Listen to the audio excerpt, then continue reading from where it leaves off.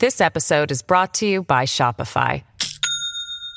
Do you have a point of sale system you can trust, or is it a real POS? You need Shopify for retail. From accepting payments to managing inventory, Shopify POS has everything you need to sell in person. Go to shopify.com/system, all lowercase, to take your retail business to the next level today. That's shopify.com/system.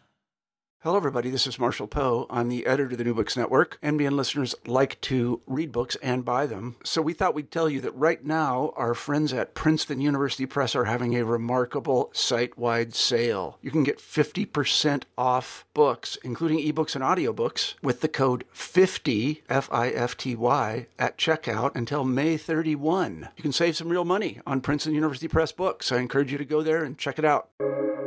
Welcome to the New Books Network. Welcome back to New Books in the American West, a channel on the New Books Network of podcasts. I am your host, Stephen Hausman. I'm an assistant professor in the history department at the University of St. Thomas, and today I'm speaking with Lynn Hudson. Dr. Hudson is a professor of history at the University of Illinois at Chicago and is the author of the new book, West of Jim Crow, The Fight Against California's Color Line, which came out with the University of Illinois Press a couple years ago in 2020. Welcome to the New Books Network, Lynn. Good to have you here. Thank you. It's great to be here. On this show, we always like to begin by just hearing a little bit about the author themselves. So let's hear a bit about you. Tell us your background, a bit about yourself, and maybe how you became interested in history. Okay. Well, I am actually a Californian, even though I have lived in Minnesota and now live in Chicago. And I became interested in history probably even in high school, I think, when I was going to high school. I had a great teacher, a great history teacher, and I remember getting very excited about, this will date me, about using a microfiche and reading old copies of the LA Times about the Red Scare in Los Angeles. And that's probably one of the things that inspired me. I also was lucky enough to go to school in the era of integration and was a part of the busing mandate in Pasadena, California. Pasadena was the first school district west of the Mississippi to be mandated to enforce Brown versus Board because the schools were still so segregated. So I was a part of that, and that meant that I had a much more diverse education, that I had different classmates, that I had African American teachers, and that the curriculum was also different than it would have been if this hadn't happened. So I learned more about race and Jim Crow and the kinds of discrimination, anti-Black violence that happened in the state. So that was a part of me being inspired to be a historian, but also, of course, it's a part of why I was inspired to write this book. Well, that was my next question, in fact, is what brought you to writing this book in particular. So it sounds like part of it was your own experiences in California and living through this era, correct? Yes, and I think, I also was lucky enough to go to the University of California at Santa Cruz, where I had a class taught by Pedro Castillo on California history. And I remember thinking, now that's funny. I'm a product of the public school system, but I hadn't learned any of this material. I hadn't learned anything about African Americans in California. And I was very surprised to learn about Mary Ellen Pleasant, the subject of my first book, who was the first Black woman, one of the first Black women in the United States to go to court over basically not picking up Black riders, so Jim Crowed transportation. So 100 years before Rosa Parks, Mary Ellen Pleasant sued the North Beach and Mission Railway Company and initially won her case. So I remember thinking in that class, well, if I don't know about this, and I've gone to public schools, I remember making popsicle stick missions, little models of missions as part of my California history. I was struck by the kind of silence around African American history in California. Now, of course, then graduate school happened, and I did other things. I studied Southern history and African American history and women's history in the South. But I kept coming back to this, years later when it was time for me to think about what I wanted to specialize in. And that took me back, in some ways, it took me back home to these questions that had initially sparked my interest. And this interest in the silence and absence of African American history, and not just African American history, but Native American history and Chicano history and women's history in my upbringing. So that was definitely an inspiration for this book. And you mentioned the idea of historical silences, and that's something we're going to come back to later. But many people might associate Jim Crow primarily with the American South. People who know a bit about American history, if they think about Jim Crow, they probably think about it in that context. And as you said, there is this kind of silence surrounding Jim Crow elsewhere in the United States in the late 19th century and throughout the 20th century. But as you say in the book, California was founded under, I believe the phrase you use is, under slavery's shadow. So let's go back in time to the 19th century, and I'm wondering if you can give a brief overview of anti-Black racism and of slavery in the state of California up to the Civil War. What are the roots of this story of Jim Crow in the West, in California? Well, that's a great question. It has a lot of different kinds of answers. I'll try to not give you a 50-minute lecture on this, but a lot of this has to do with the founding of the state. Right, and I think one of the things I discovered when I taught Western history in California is that, and outside of California, frankly, is that we love to embrace this idea that free states, like California was, as opposed to slave states, right? States that entered the Union as free states, embraced abolition and embraced freedom. And so that was one of the founding myths of the state, that because it was a free state, it didn't have black codes or it didn't discriminate. So that's the first place we have to start, is with this myth. And California, as many others besides me have documented, Tomas Almaguer and Stacy Smith and others have written extensively about the roots of not only slavery, but also, also discrimination against Native Americans, Chinese, and others in the state. So statehood includes, the kinds of codes that we would call Jim Crow codes or black codes that prohibit African Americans and others, Native Americans included, from testifying in court against a white person. And California had that law on the books from statehood till 1863.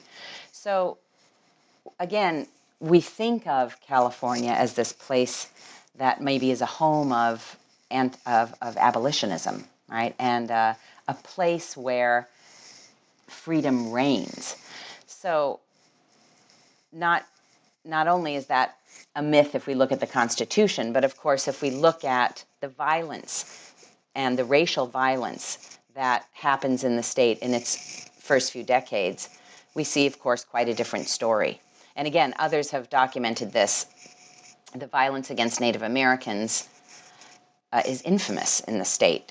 And you only have to look at studies like Kelly Lytle Hernandez's study of the prison system in Los Angeles to see how that begins, to see how this incarceration of people of color begins and racial violence. And of course, the anti-Chinese movement. It's headquartered in San Francisco. So we see a very, very vivid depictions of this racial violence in many historical studies. There's also a study of lynching in California that shows that while if you look at the numbers of African Americans lynched on, say, the maps that were produced by the NAACP, it could look like California is a place where that doesn't happen. But with this new research, we see that, in fact, if you include the lynchings of Native Americans, Chinese Americans, and others, California was, in fact, a place where lynching happened on a significant scale, right? And this is a great, the question you're asking is so important because I find this time and time again with my students that they say, well, these are just Southern things. This doesn't happen in Chicago, or this didn't happen in the Midwest, or this doesn't happen in the West. And we still hold on to those, I think. So that is an important part of this of this project, which is trying to, as I said, debunk some of those myths. So California has this deep racist history, but what about the history of Jim Crow specifically? Maybe we can start by just defining that term in case any of our listeners are unfamiliar with it. And then I'm curious what sorts of Jim Crow restrictions existed in the state in the immediate aftermath of the Civil War during Reconstruction. Yeah, good question. Well, it's a term, Jim Crow, that is always being redefined and used in different ways. So it wouldn't be unusual for folks to use this term to just be a stand-in for the word segregation, right? So we sometimes talk about Jim Crowed spaces, right? Segregated spaces. But usually when we're using that term, we're referring to this era after Reconstruction when the infamous Jim Crow laws are enacted, and the policies of Reconstruction, the civil rights policies and laws, have been turned back, and we're looking at the era of lynching. So we're usually talking about, post-Reconstruction, 1870s, into the early 20th century. However, if you look at some of the recent literature, The New Jim Crow, right, by Michelle Alexander and other texts, you can see that we're also using the term to talk about anti-Black racism, violence directed at African Americans, not just segregation. And that we're also using the term sometimes in ways that mean that it isn't just this 40 or 50 year period, that the era of Jim Crow continues on until today. So it is a bit confusing. It is, people can play kind of fast and loose with this term. Strictly speaking, historians think of it as that period at the end of the 19th century, early 20th. But again, it depends on who's using the term, right? What was the rest of that question? That's okay. It was a long question. The second half of the question was, so now that we've kind of defined Jim Crow, we have an idea of what we're talking about. How does it manifest in California? Yeah. What kinds of restrictions existed in the state in the years immediately after the Civil War? So we talked about the anti-testimony law.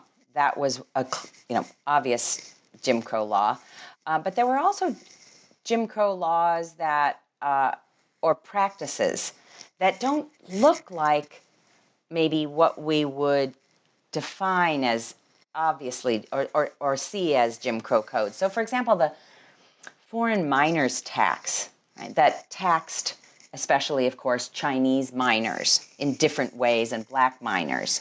In some ways, that could be seen as a Jim Crow law that originated in the gold rush before the classic era of Jim Crow. Now, there are also, of course, many Jim Crow practices outside the law that were discriminatory against people of color and African Americans in particular. So one of the things I write about in my book are the ways in which African Americans in the state had hoped that they could vote freely, men, of course, African American men, but they found themselves ridiculed and dismissed by the Republicans. Now, this isn't, of course, on a scale that Southern men would be experiencing, but Black men did experience discriminatory policies, and of course, so did Black women. The case that I talked about earlier, when Mary Ellen Pleasant sued a streetcar company, she sued them for not picking her up, but she also documented, as did other Black women in San Francisco, they documented the abusive behavior that they were experiencing on streetcars by drivers, especially, and other passengers. So they might be picked up at the streetcar stop, but then they might be pushed off the streetcar, or they might be, discriminatory language or, epithets. Obviously, there are all kinds of Jim Crow restrictions in the job market in California. So African Americans could not expect to get the jobs, of course, that white Californians did. Of course, neither could Chinese Californians. So there was very few opportunities for employment for African American men and women. Women, for the most part, were restricted to domestic jobs. And again, we don't maybe think of that as it's not a Jim Crow law, but it is a Jim Crow practice. So there are all kinds of ways that African Americans experience discrimination in the state that, again, are outside the law. They certainly were not invited to participate, for example, in speculation and the kinds of investments that are going on, even if they had the wealth. So one of the things we find out about Mary Ellen Pleasant is that she made quite a bit of money investing in gold and silver. But she was, of course, worried that she would be targeted because of this. Right? African American women aren't supposed to be entrepreneurs and certainly not supposed to be wealthy property owners. So she often hid her wealth in different ways so that it couldn't be traced back to her. She would not, for example, let it be known that she owned the property, the very expensive property it's in San Francisco, near in the Western Addition, where one of her mansions were. And so she also disguised her investments probably in different ways by disguising them by using other men's names and things like that. So I guess the answer to your question is that if we want to look at how Jim Crow operated in 19th century California, we could look at the law, and there are plenty of examples of Jim Crow restrictions, but we also need to make sure and look at all these other ways that African Americans were discriminated against that are outside the law. This is a perfect example of the kind of thing that I tell my students a lot, where, the sources that you're looking at matter. And if you're just looking at the kind of government sources and law books and things like that, these very traditional sources, you're going to miss a whole lot of the lived experience for Black Americans in California and the way that Jim Crow manifested in all these other ways that weren't necessarily, as you're saying, written down in law books, in legality. Yeah. Right. I mean, we're lucky that in California there were, for a time, in the 19th century, there were 2 Black newspapers. So it's a rich source for all of us because it reports on these things, these newspapers, right? The Elevator, Mirror of the Times was very short-lived, but the Elevator was reporting on these kinds of questions and issues. So we're very lucky to have that source. One of the important waypoints in the story that you tell, one of the kind of big years in the book, is 1915. And in 1915, 2 things happened that were pivotal for both California and for African Americans nationwide. What were these 2 events, and how were they connected? Well, thank you. That's a fun question. I was surprised to find out that the film The Birth of a Nation showed during the Panama Pacific International Exposition. Now, I knew that the film had come out, but I guess when I was writing this book, I hadn't really made the connection between the 2 events. And it was only through the journalism of the Black journalist Delilah Beasley that I realized how much the overlap of these 2 events mattered for Black Californians. Because not only were they protesting the showing of The Birth of a Nation, like so many African Americans were around the country, but they also were protesting the Jim Crow aspects of this World's Fair. And so her journalism exposed both of these things. And she was in many ways, she was a fascinating character, and someone that I think really needs to get her due. She was a regular columnist for the Black newspaper, but also for the White Daily, the Oakland Tribune. And she embraced the possibilities of the World's Fair, that it could do these things, it could highlight Black achievement, at the same time that it was very clear that African Americans weren't getting hired at the fair, and they were really also, of course, they were depicted in very derogatory, overtly stereotypical ways. So the fair is this fascinating place where you can see these possibilities for African American participation but it's also a place where scientific racism is on display.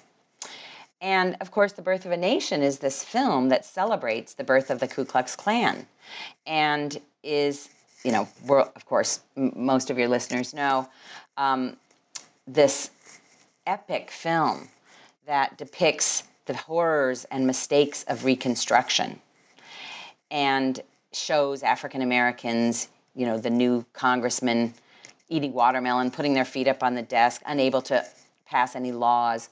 Of course, many people listening that are teachers will have shown bits of this film in their classes because it is such a graphic depiction of the fears that segregationists and white supremacists had about Reconstruction and about African American citizenship and, of course, interracial contact and interracial sex and marriage. So, there's many, many things about the film that are problematic. But I guess, there's been scholarship on the protest movements against Birth of a Nation, and Al Broussard wrote about this in his book Black San Francisco. And that was one of the things that inspired me to look into this more, I was thinking, well, okay, these things are going on at the same time. How does that matter, right? Does it matter? Did people point this out? And yes, it did matter, and Delilah Beasley wrote about both of these things extensively in her columns. So, that was a fascinating story about that one year. I love reading about and teaching about and just kind of learning about in general the various World's Fairs of the late 19th and early 20th century. There are these really amazing windows into, everything that's going on in the United States and in the world at that time, both for good and for ill. So I was really pleased to see the I forget what it's called, the Pacific Panama exhibition appearing in your book. I was glad to learn more about that one in particular. Yeah, I loved learning about it. Most of the scholarship about it had been about there's been some scholarship about women at the fair, but not about African Americans, not very much about that. A lot, of course, has been written about the architecture of the fair and, how it changed San Francisco. And it's a fascinating story. Some African Americans in California, really as elsewhere in the United States as well, but in California too, they sought to avoid the discrimination of Jim Crow by creating a separate space for themselves. Can you tell us a bit about the story of black towns in California, specifically the town of Allensworth, California, and maybe describe the arc of that place? What becomes of this promise of an all-black California town in the 20th century? Yeah.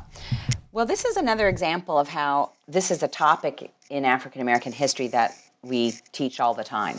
When we're talking about post-Civil War era and we talk about the Exodusters, and some people might be familiar with Nell Painter's book about that, we talk about African Americans leaving the height of Jim Crow, leaving southern places and heading west, but west to places like Kansas, Oklahoma, even Tennessee. But rarely are the black towns of California a part of that chapter in the African American history textbook, let's say. And again, that was fascinating to me because Allensworth was this thriving all-black town that really got going around 1910. And for many decades, it was a place where there were black teachers, black librarians, black justice of the peace, a black postmaster, black hotel owners. So it was this safe space, this space that African Americans created. And interestingly, when we talk about the Exodusters, we're talking about people leaving, let's say, Mississippi or Louisiana, let's say.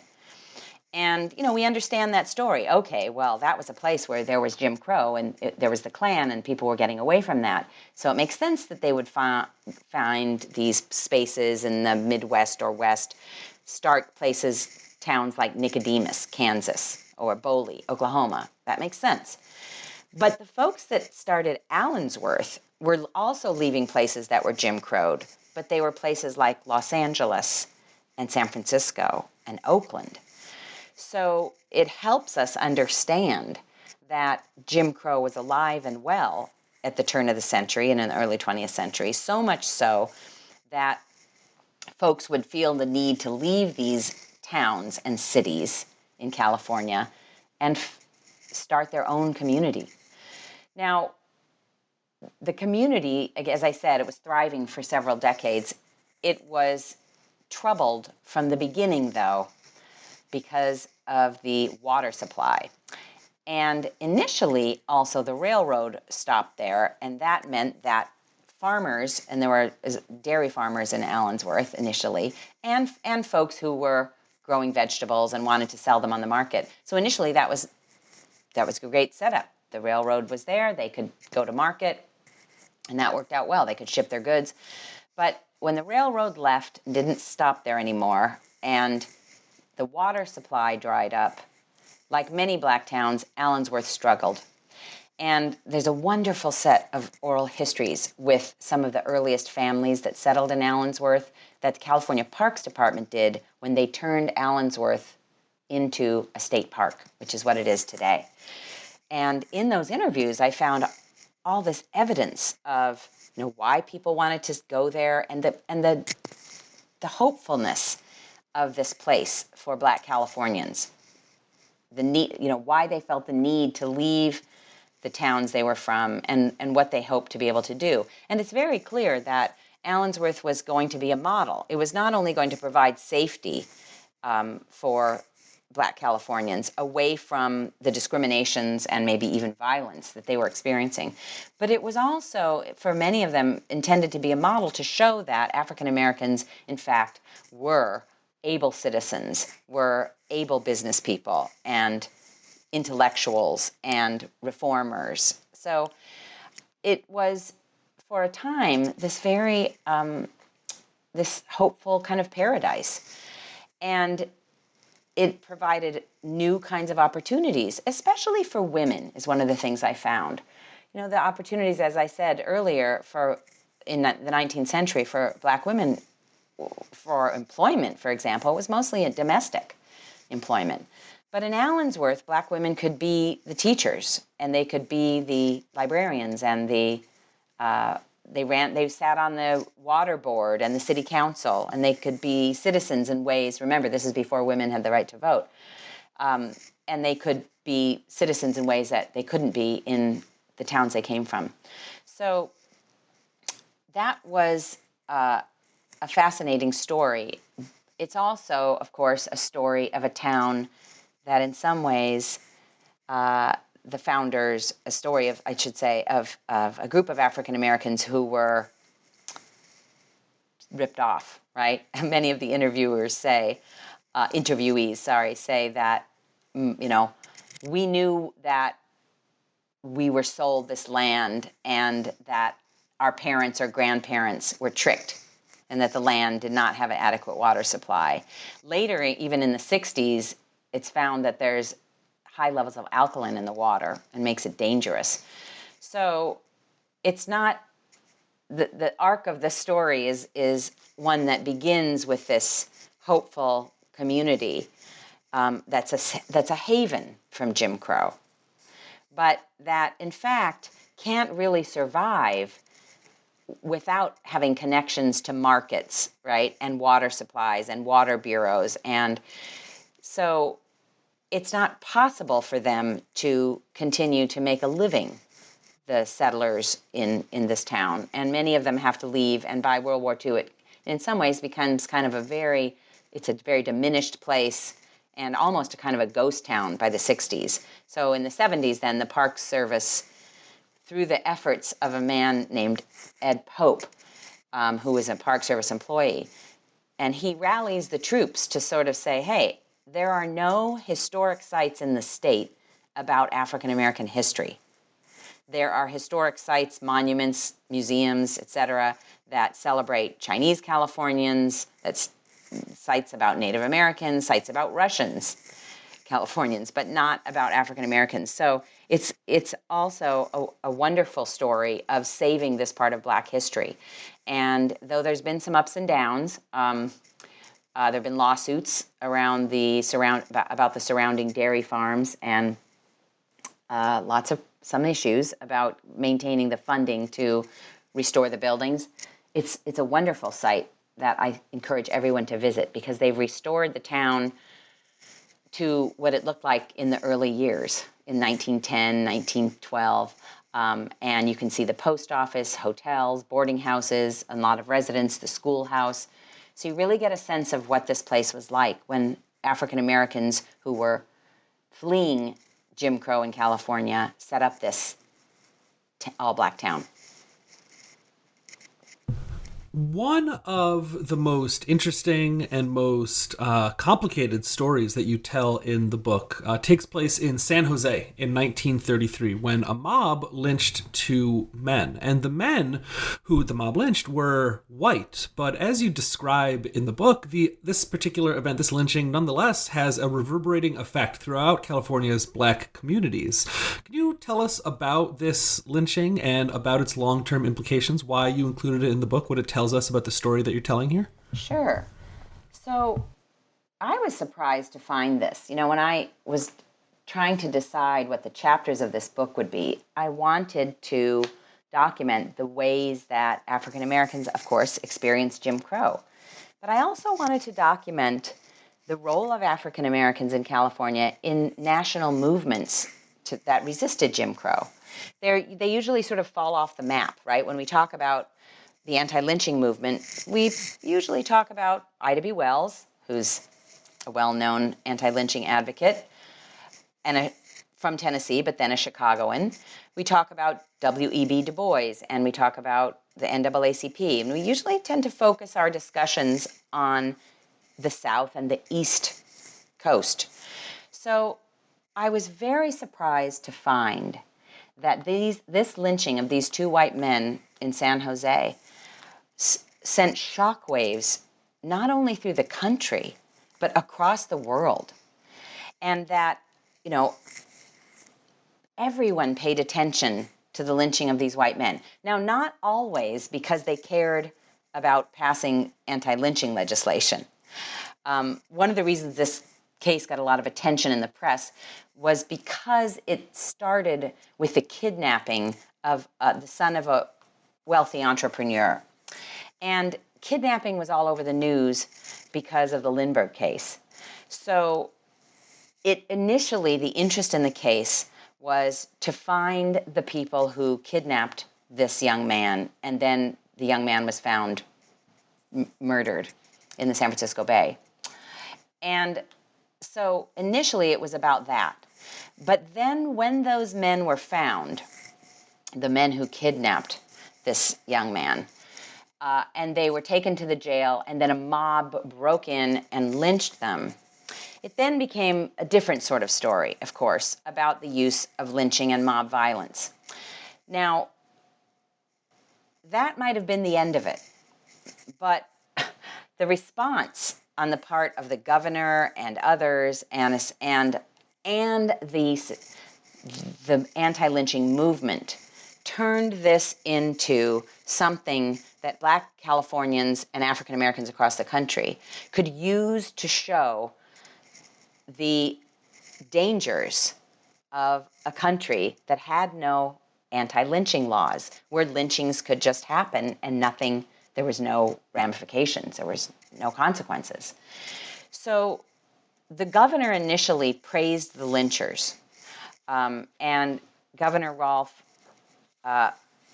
would forever be remembered for saying that he wanted to free all prisoners, anyone in San Quentin who was a lyncher, and congratulate them, and comments like that. So this helped, again, keep the story in the news. What African Americans knew, and their colleagues and allies who had been fighting for decades to stop this practice and to get some anti-lynching laws through Congress, what they had known for decades was that this practice, though famously used on African Americans, could and would also be used on white people.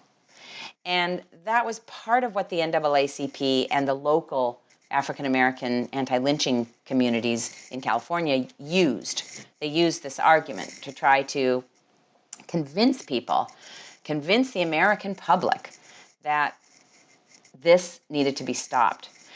And Now, they were never successful in getting legislation passed, but they were successful in drawing attention to the dangers of this practice and the inhumanity of it, the savagery, the kind of dangers of mob violence.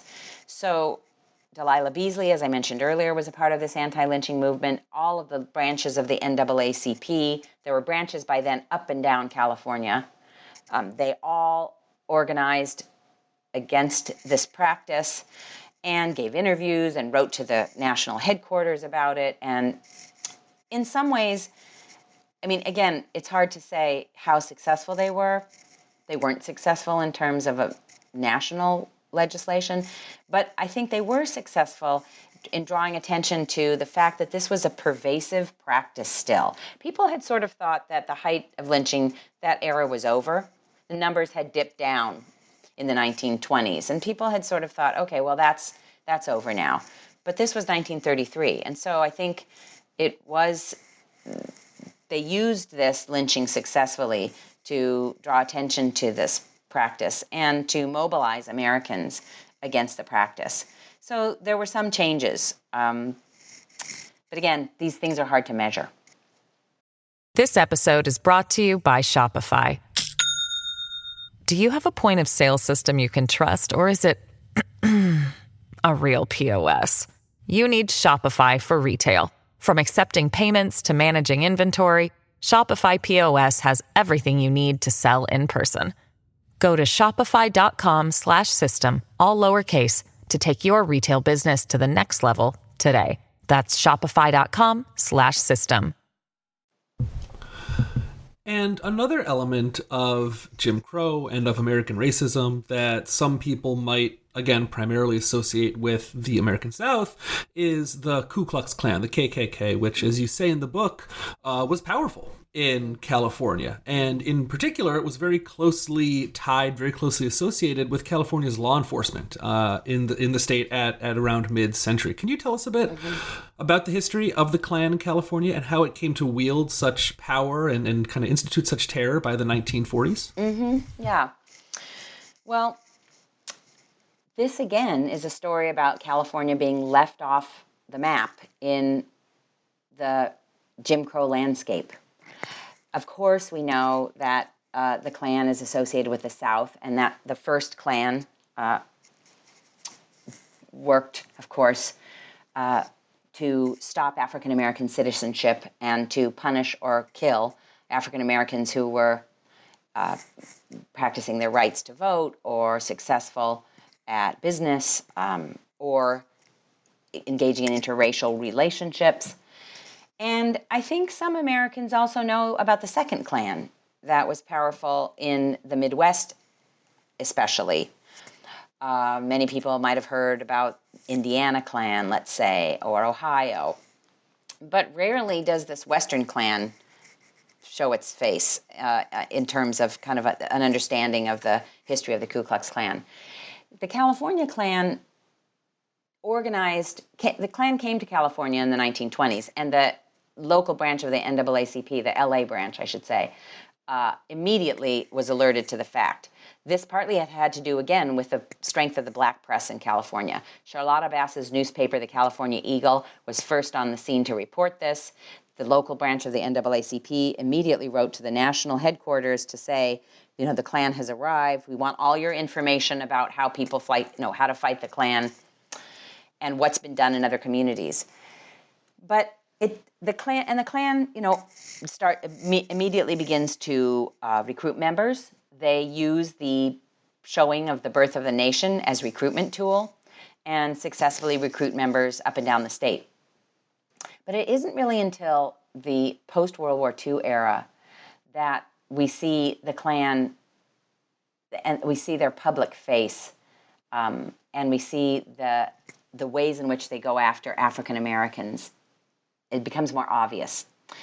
Now, they're marching in the 20s, and they are targeting not just African Americans, but also Mexican Americans and other immigrants. They're concerned with gender and women staying in the appropriate gender roles. We see all that in California.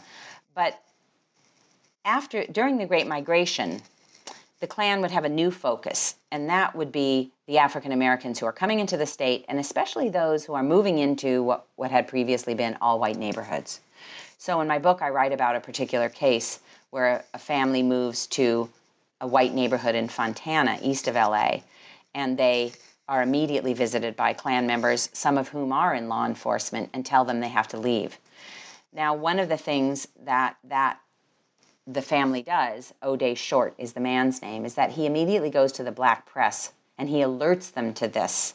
He also informs the FBI.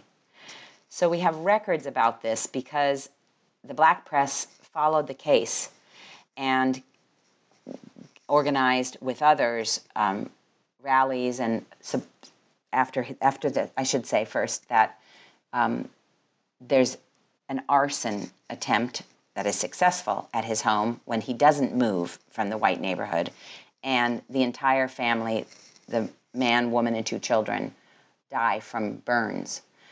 So they are all murdered. And the story of the Shorts tells us something about how strongly this third, what some people call third Klan, and how successful they are at targeting black homeowners. They also target black vets, and they burn crosses on people's lawns. They, attack people physically, and again, it isn't something we really usually think about when we're telling the story either of the history of the Klan or of the history of Jim Crow in the West. Again, I think it's partly because we don't associate the Klan with the mid-20th century, and we don't associate it with California or the West. But they were practicing, they were marching, they were recruiting throughout the state in this period.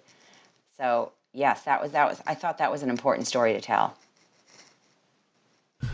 And in the kind of nationwide story of Jim Crow and of the long struggle over civil rights, it's often public spaces, and in particular, public spaces that are connected or associated in some way with bodies that are often at the front line of battles over Jim Crow injustice. I'm thinking about places like restrooms and drinking fountains, for instance. And in California, especially in Southern California, this battle is waged over swimming pools, public swimming pools in particular. So can you tell us a bit about how a fight over public swimming facilities helps to dismantle the state's color line in the second half of the 20th century?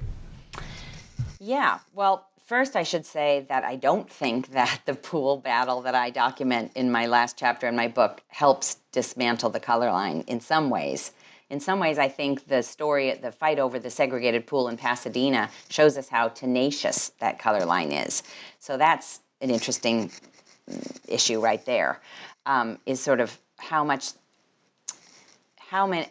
successful were these fights against segregated pools and beaches. So first of all, I love your question too about kind of why do bodies matter? We know that, for example, when trains are segregated and streetcars, that one of the things that segregationists argue, even if they don't argue it explicitly, is that they're trying to prevent interracial contact. Right? And of course, a part of that is they are also trying to prevent what was then called in the 19th century miscegenation, right? Interracial marriage, interracial sex. Now, pools are tricky, and beaches, right? Because especially, right, pools, the customers go into public pools and use dressing rooms and are naked, maybe changing and using bathing suits and, right, but wearing bathing suits. I said using bathing suits because sometimes actually some of these public pools rent bathing suits. And then they're, of course, swimming together in water. And this was very alarming for segregationists or white supremacists who are concerned about this interracial contact. And that's one of the reasons why, even though we don't usually discuss this, recreational segregation was a huge part of maintaining white supremacy. We think, of course, first about transportation, about trains, right? We might think about the story I just told about housing segregation, something that was very successful in California, restrictive covenants and real estate practices that try to keep neighborhoods white. But actually restricting and segregating recreational facilities was just as important for segregationists. And that's what the story of the Pasadena pool taught me, was that segregationists in Southern California really worked hard to keep those pools across the state, not just Southern California, but that's the focus of my chapter, to keep them all white. Now, the battle to keep the pools white was going on, that went on in Los Angeles. Black women led the fight to desegregate the parks pools in Los Angeles. It's sometimes called the Bathhouse Battle, and they were successful in getting some of those parks and rec pools desegregated in the 30s. But the Pasadena story shows us how tenacious those segregationists could be, because the pool opened in 1914, and from the very beginning, it was a white-only pool, and African Americans were told they could swim 1 day a week. The public was told that after what they were initially called Negro Day, they would drain the pool so that the white patrons the next day would not have to swim in the same water. And that tells you so much about the kind of eugenicist beliefs underneath this kind of segregation, right? That black bodies were dirty, unclean, unhygienic, and that white customers shouldn't swim in that water. Now, as many of you probably could guess, that would be very expensive to drain the pool every week, once a week, and they probably didn't do it. But the fact that they wanted to assure white patrons that they did, again, speaks volumes about the fears associated with interracial mixing in water and at public pools and beaches. Now, Pasadena's African Americans organized immediately to fight the city practice, the city policy that said that black people could swim only 1 day a week. That Negro Day became International Day by the 30s because Japanese Americans, Chinese Americans, Mexican Americans also could not swim in the pool. They had to only swim on that 1 day a week. So what we see is the initial fight is organized by an African American group called the Negro Taxpayers and Voters Association, but they had little success fighting the city. The city said, listen, the city's lawyers, look, African Americans make up only this percentage of the city, right, way below 10%, but you're getting a whole day, so really, this is fair. And, of course, they had a lot of legal precedent, right? They could fall back on Plessy versus Ferguson. So we see, though, that African Americans rally to fight this segregated pool, again in the 1930s and the 1940s. And then by the 40s, African American women that are running the local branch of the NAACP are successful in suing the city and getting that policy reversed. But when you initially asked me the question about sort of pushing back the color line or turning it over, in fact, what we find out is that the city chose, after this successful lawsuit on the part of the NAACP, to just close the pool. And they let it languish and basically become a mess. And then reopened the pool. It was private, and you had to pay to go in later. And that is a technique that's used across the country in recreational settings. You might think about sort of golf courses or amusement parks, places like that, public parks maybe where part of it becomes private, just the pool, say, for example.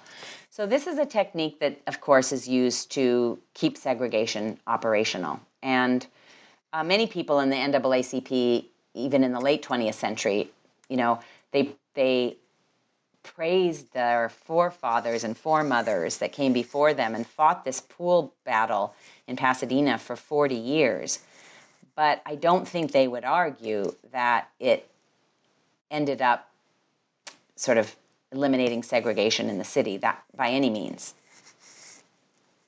And that's an important point that you make, and kind of gets me to my last question about the story that you tell in this book, which is, what happens next? So in some ways, this pool battle start something. But as you say, this is also, it doesn't end the color line in California. So over the course of the remainder of the 20th century, what happens to Jim Crow restrictions of all kinds? And then kind of in a broader sense, why is there this silence over the history that you tell? Why is it that California often gets left off the map of places with Jim Crow restrictions?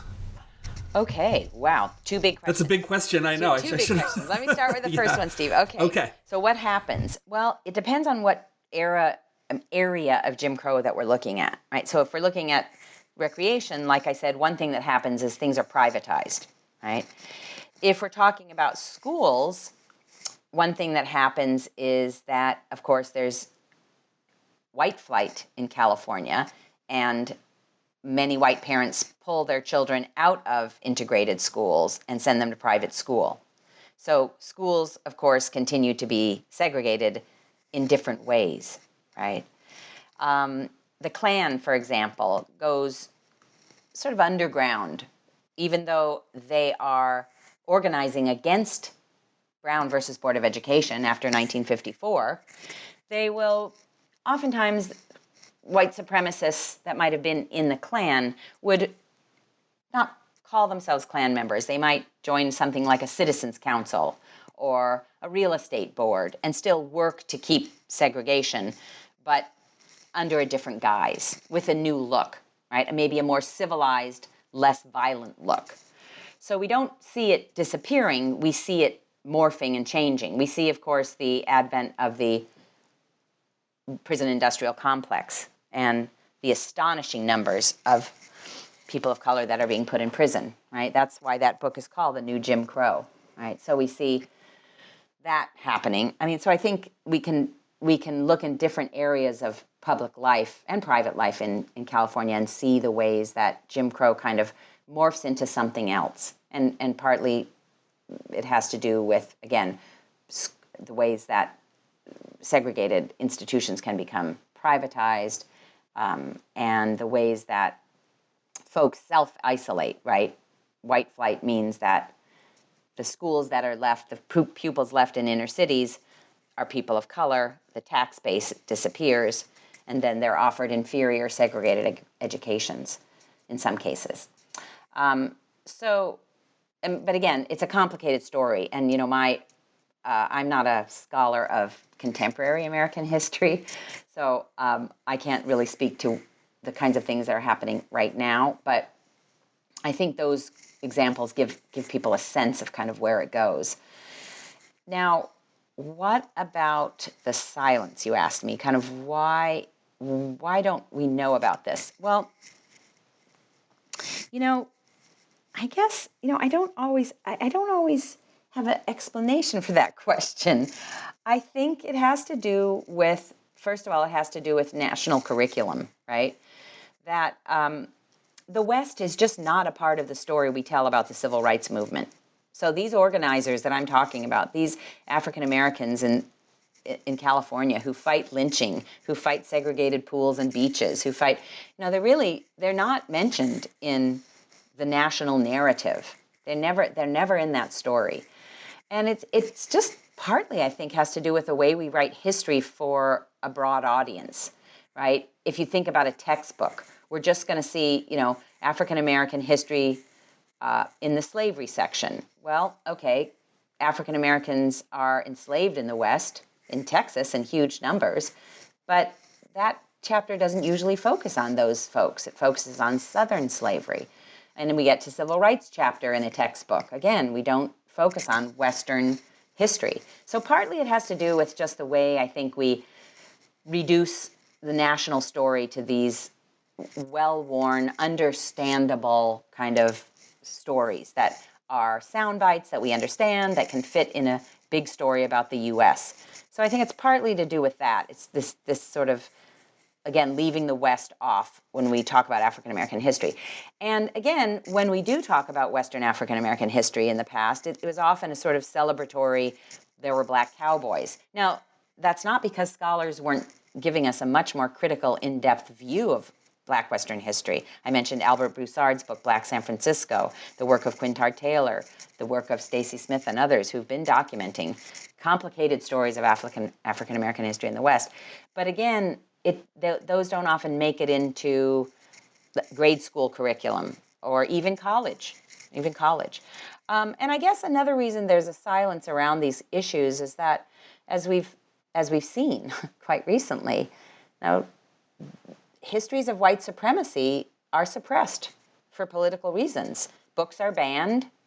Teachers are taken to task sometimes for raising difficult subjects. So some of this is political. I think there's certainly a backlash against histories of white supremacy. And that's happens, of course, across the country. It happens everywhere. So I think that's also part of it. And as we begin to wrap up here, I always like getting my guests to kind of put themselves in the shoes of one of their readers, maybe thinking back on having read this book a year ago or 2 or 3 years ago. And I'm wondering what you would hope that reader would come away from this book understanding. What do you hope that they remember or take away from this book, remembering it further on down the line? That's a great question. Well, I hope that readers remember that anti-Black racism, and what we call Jim Crow, all the things that term means, is a national phenomenon. It happened even in the place that is today celebrated as quote-unquote liberal bastion. Jim Crow happened there, lynching happened there, the Klan organized there. Because I think it's really important to understand that system of segregation and the history of white supremacy as being a national project. It's only then that we can understand what happens today with the white supremacists organizing today. So I hope that's a takeaway. But I also hope that a takeaway from this book is the success of the resistance to Jim Crow and white supremacy. That this is also a book about how homebuyers resisted white supremacy and their allies. It's not just a story about African Americans resisting lynching. It's a story about many, many Americans resisting lynching and joining the anti-lynching movement. It's a story of Mexican Americans, Japanese Americans, and African Americans fighting segregation at pools and beaches. So I hope that it also provides readers with a kind of a message that is hopeful, that there have been cross-racial, cross-ethnic, cross-class alliances in California, but across the country, that have resisted discriminatory policies, racial terror, racial violence, and found ways to make this country and the state democratic and live up to its democratic promise. And then finally, this book has been out for a couple years. Came out in 2020. It's one of those pandemic baby books, right? Well done in that regard, getting it out in the midst of the early days of COVID. That was bad. I'm sure it was, but it's an accomplishment to put a book out under those circumstances. So, I hope there's some pride there as well. Yeah. I'm curious though, that was, the book came out about 2 years ago, and I'm wondering what you've been working on in the interim. Can we get a preview of whatever your next project might be? Sure. Well, I thought when I was writing this book, I went to the NAACP papers to look at the papers at the Library of Congress. And I was struck by how many pool cases that they fought across the country. Now, Pasadena was, the national office advised the local branch in Pasadena about their pool case, and there was lots of correspondence between Thurgood Marshall and Pasadenans about their case, which I found thrilling. But I was struck by how many pool cases that the NAACP took on. And I feel like that's a story that needs more attention. So my next project, I'll be looking at cases not just that the NAACP fought, but cases where African Americans were integrating swimming places, so beaches and pools, and the kinds of resistance that they met. So the violence that they met, but also the different ways that segregation was enforced. So it gets to your question about what happens to how our places, how is segregation continue to operate. So the Pool Project will allow me to look at that and to see both the complicated ways that segregationists maintain segregation in these spaces, but also the creative ways that African Americans and their allies resisted this particular kind of segregation. And again, because it's about bodies, and a lot of the arguments for segregation have to do with eugenicist arguments, I'm really interested in that, in the way scientific racism was used to maintain segregation in the United States.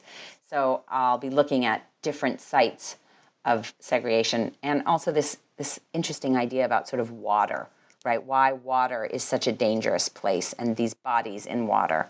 So that's my next project. Dr. Lynn Hudson is a professor of history at the University of Illinois at Chicago and is the author of West of Jim Crow, The Fight Against California's Color Line, which came out with the University of Illinois Press in 2020. Thank you for speaking with me today, Lynn. Thank you. It's been great. Really appreciate it.